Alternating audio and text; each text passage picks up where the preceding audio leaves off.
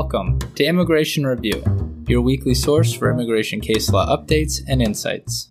I'm your host, Kevin A. Gregg, back again to review the week's precedential immigration cases, rummaging through the decisions so you don't have to. This podcast is sponsored by Kurzban, Tetzelli & Pratt, also known as KKTP, a law firm where I'm also a partner. Whether you are facing an immigration obstacle, a serious injury, or a legal issue in your business, KKTP will aggressively protect your best interests. This podcast is also sponsored by DocketWise, an all-in-one immigration forms and case management solution trusted by thousands of immigration lawyers across the U.S. I really like DocketWise. It makes immigration applications easy by allowing the clients to provide information through simple online questionnaires that are shareable by text or email and available in multiple languages. Not only that, DocketWise provides a comprehensive group of case management features, including invoicing and calendaring, secure messaging, task management, and a lot more. You can learn all about DocketWise and receive a 10% discount on your subscription by heading to docketwise.com/immigration-review, so they know we sent you. And as always, this show does not constitute legal advice and has no bias other than to keep you up to date and to enable you, my dear colleagues, to excel in court. So, without further ado, let's start the review.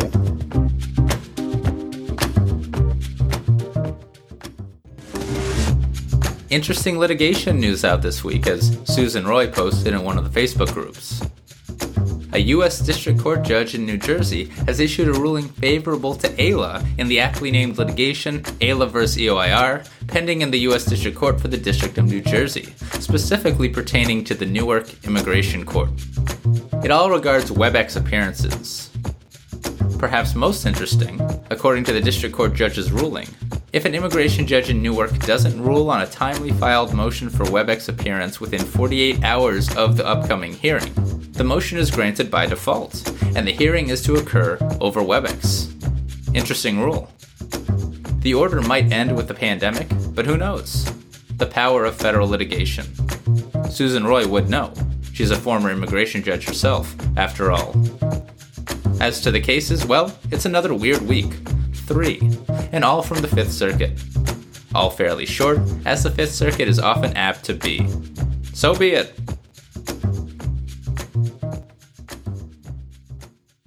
First is Zamora-Silverio v. Garland, published by the Fifth Circuit on February 23, 2023.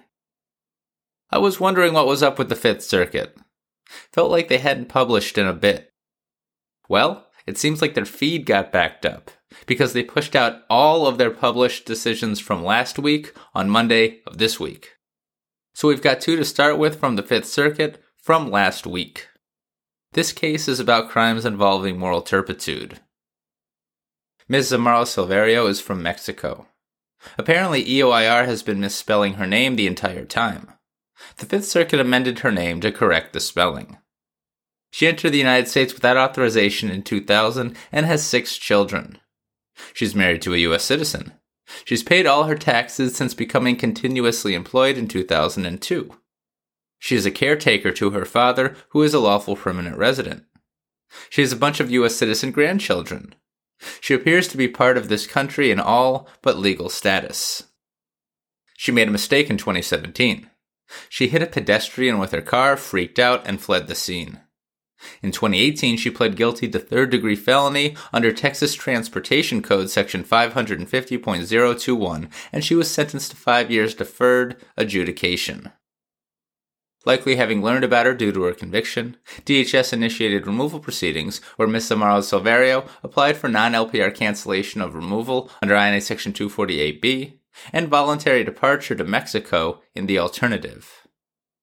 But if that conviction is a CIMT, she can't even get her non-LPR cancellation application considered. An IJ and the BIA determined that it was a CIMT.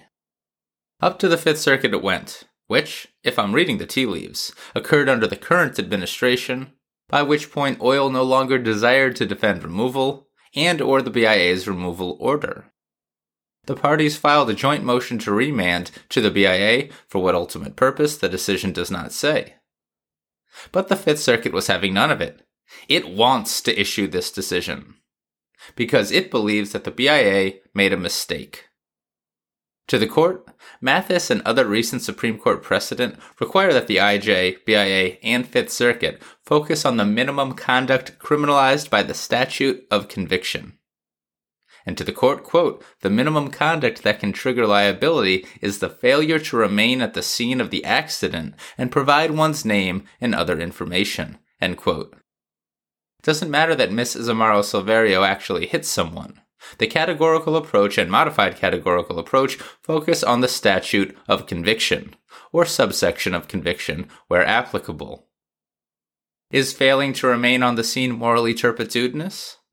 The Fifth Circuit unfortunately does not say and sent it back to the BIA to conduct the analysis in the first instance. Sure doesn't seem like a CIMT, though. To be fair to the IJ and the BIA, and the reason that the Fifth Circuit seems to be publishing this short decision without that much analysis, is because the Fifth Circuit had priorly held that the very statute was a CIMT previously in Garcia-Maldonado v. Gonzalez from 2007. Well, here, in this decision, the Fifth Circuit is holding that Garcia-Maldonado, quote, is incorrect, end quote, due to the Supreme Court's subsequent decision in Mathis explaining how the categorical approach and modified categorical approach are supposed to be applied and have developed since 2007. Seems like Garcia-Maldonado v. Gonzalez was bad for non-citizens, both for its adjudication of this identical statute of conviction, but also for its application of the modified categorical approach. And it seems like it's no longer good law in the Fifth. An implicit overruling of non-citizen adverse precedent in the Fifth Circuit. Rejoice, you beaten and downtrodden Fifth Circuit crimmigration warriors. End of note.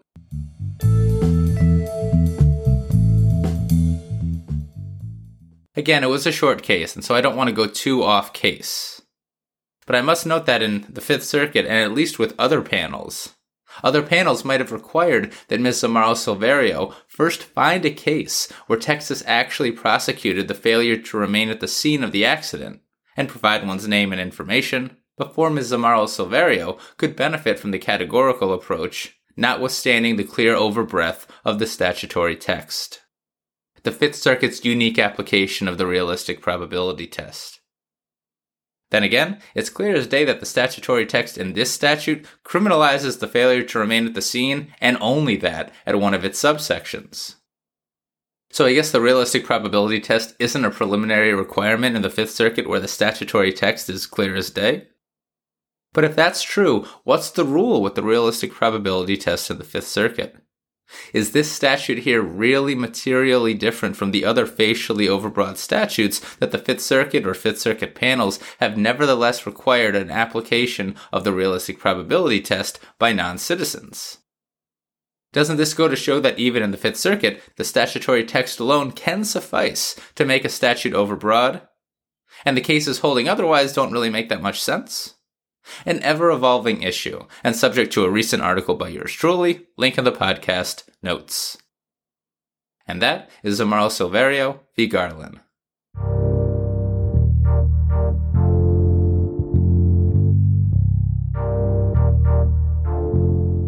Next is Ayala Chapa v. Garland, published by the Fifth Circuit on February 20th, 2023. Another case about eligibility for non-LPR cancellation of removal and convictions.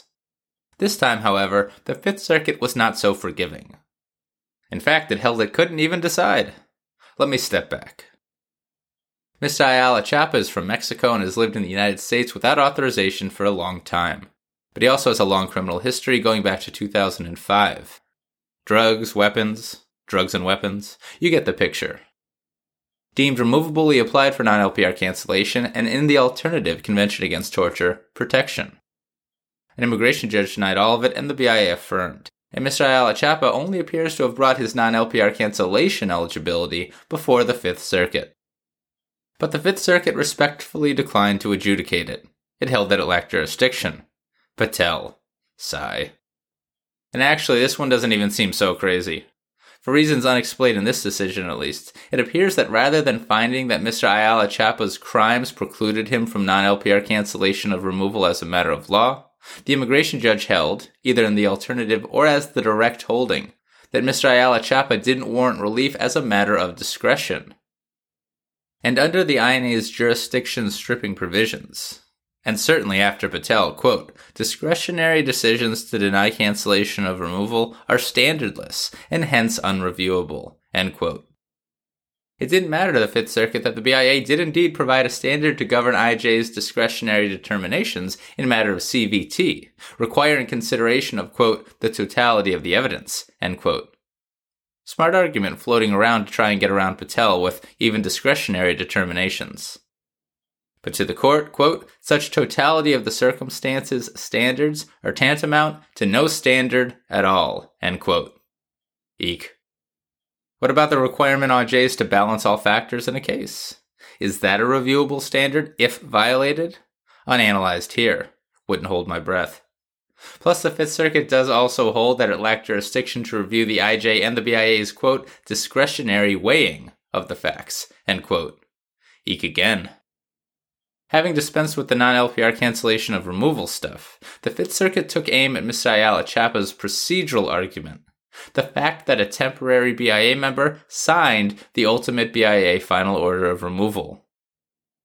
But even if the Fifth Circuit agreed that that was potential error, and quite frankly I doubt it, it held that here too, it couldn't review the argument. And that was because Mr. Ayala Chapa didn't file a motion to reconsider with the BIA first, alerting it of its error and his argument and giving the BIA an opportunity to remedy its potential error. To the court, the BIA, quote, never had a chance to consider, end quote, because the errors arose, quote, only as a consequence of the BIA's error, end quote. And where that happens in the Fifth Circuit, the BIA must be given the chance to rectify its error. Unless the Supreme Court overturns that rule, of course, this term in Santos Zacharia v. Garland. Not for nothing, even if the Fifth Circuit's endless cycle of reconsideration survives the Supreme Court, the rule only, quote, extends the claims of BIA procedural errors. And at least where procedural errors are argued, the rule only, quote, extends the claims of BIA procedural errors that fall short of due process violations, end quote. So there's that. Rejecting a few other arguments, the Fifth Circuit dismissed the case. And that is Ayala Chapa v. Garland.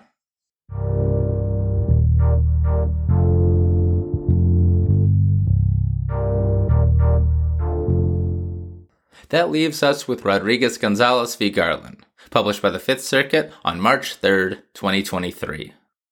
This case is about aggravated felonies. Mr. Rodriguez-Gonzalez is a longtime lawful permanent resident from Mexico.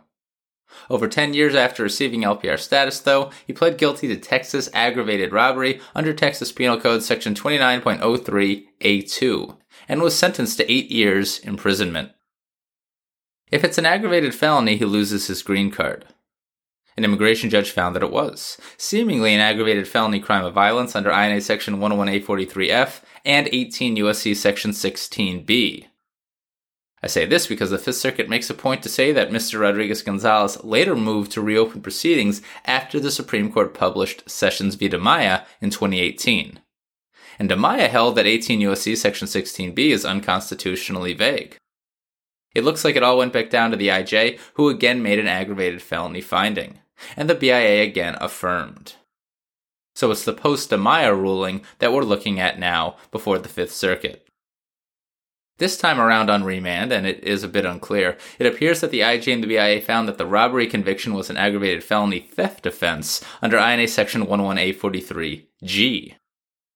That aggravated felony requires, in addition to matching the elements of a theft offense, a sentence to a term of imprisonment of at least 1 year. And actually, the crime of violence aggravated felony provision requires that too. No problem here with the 8-year sentence. So we're talking about the elements. The categorical approach applies equally to both aggravated felony theft and crime of violence analyses. The court is just, of course, comparing the crime's elements to different aggravated felony elements. Here, theft elements. What is an aggravated felony theft offense? Well, actually, the Fifth Circuit doesn't say in this decision, and I don't like to stray too much from these decisions if I can avoid it. But it definitely requires some taking of property of another. In this case, Mr. Rodriguez-Gonzalez made a smart argument, similar to the argument that I discussed in USA v. Alvarez 2 weeks ago out of the Ninth Circuit. That is, that conviction under Texas Penal Code Section 29.03 permits conviction for both doing a theft and mere attempt. And to Mr. Rodriguez-Gonzalez, an attempt, quote, cannot categorically be defined as a theft offense, as an actual taking or exercise of control over the property of another is not needed for purposes of a conviction, end quote. Remember, it's just an attempt. Makes sense to me. Again, the categorical approach is not about what Mr. Rodriguez-Gonzalez actually did. All that matters is the least culpable conduct criminalized by the statute. See, e.g., the first decision we discussed this week. Also, that's Moncrief, Mathis, and the whole recent lot of Supreme Court precedent. To the Fifth Circuit, though, even though it appears that the Texas statute criminalizes attempts equally to completed offenses, to the Fifth Circuit, quote, it makes no difference, end quote. No further analysis, so I got nothing else to say on it.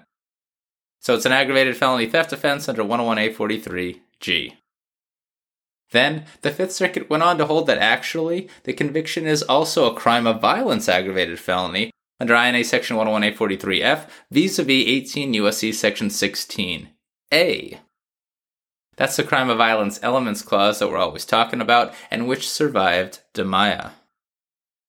And on that point, I mean the Fifth Circuit made the exact finding with this exact statute in the sentence enhancement context in United States v. Lerma from 2017. So that's going to be hard to overcome. The Fifth Circuit found it insurmountable here, even though the BIA didn't make that finding. Now, Mr. Rodriguez-Gonzalez had applied for relief below, but the tribunals found that his conviction made him ineligible for everything except Convention Against Torture, deferral of removal. And indeed, an aggravated felony with a 5-year or more imprisonment bars both asylum and withholding of removal. Cat deferral is all that's left. The Fifth Circuit affirmed denial of cat deferral too. To the court, Mr. Rodriguez-Gonzalez, quote, identifies no evidence which casts doubt on the decisions of the IJ and the BIA, let alone doubt sufficient to meet his burden, end quote. No discussion of the facts of his cat claim, but the Fifth Circuit didn't see how, even if a likelihood of future torture had been established, it would be by the Mexican government, or by private actors that, quote, the Mexican government will acquiesce in or willfully ignore, end quote. And that's what's required for cat protection. Quote, speculation that the police might not prevent that violence is generally insufficient to prove government acquiescence, end quote. And yes, of course, speculation is rarely sufficient. Check out Attorney General Barr's matter of OFAS decision, though, episode 12, for the effect of non-speculation corrupt police officers when conducting the cat analysis. Mr. Rodriguez-Gonzalez, though, lost his case. And that is Rodriguez-Gonzalez v. Garland.